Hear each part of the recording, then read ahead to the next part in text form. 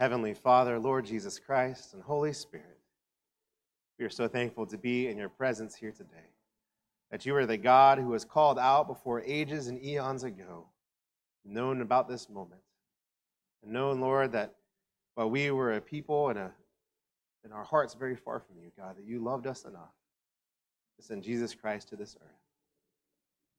And that, Lord, in the fullness of time, not only was he revealed as the Messiah, but he gave himself up on the cross, died his death. On the third day, that empty tomb, the stone was rolled, and God, he has lived and living now and forevermore. Jesus Christ, we, your church, see you sitting at the right hand of the Father even now. And Lord, we lift up your name as Lord of the universe. God, we're so thankful for these things and reminded once again that this is our story. This is whatever else happens in our life, they're fleeting and incomparable to the glory of being called your children. And that, God, you have loved us so much to share this love to us. As we're here, God, we want to be your people. We want to be your church. We want to be transformed by your Spirit. And so, Holy Spirit, continue to settle on our hearts and on our shoulders here today, that we could be renewed and changed and forever brought by your blood and sent out to this world to do you and build your kingdom and to love others.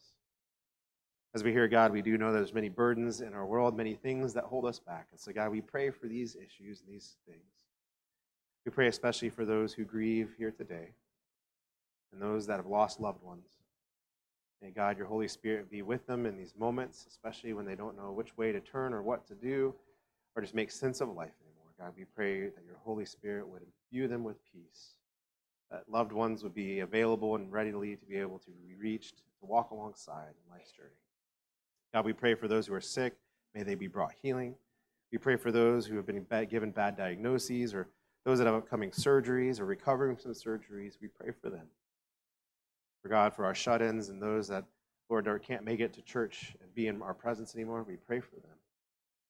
For those, Lord, who are frontline defenders, those that are first responders, those, God, that are working to bring peace all throughout the earth, and going into very dangerous places or having very dangerous jobs, we pray, Lord, for them that they would be safe, and that, God, they'd be brought home to their family. God, we do pray for our world. We pray for those still recovering from hurricanes. We pray for those who are on the edge of war or even in war. We pray for refugee families that have been split apart. We pray, Lord, for world leaders and their quest and seek for peace. We do, Lord, pray for our church as well, Lord. We always want to be faithful to you, and so help us to hear your voice and hear it plainly. We pray for world leaders around the world as well as those in your church. God, finally, we pray for ourselves.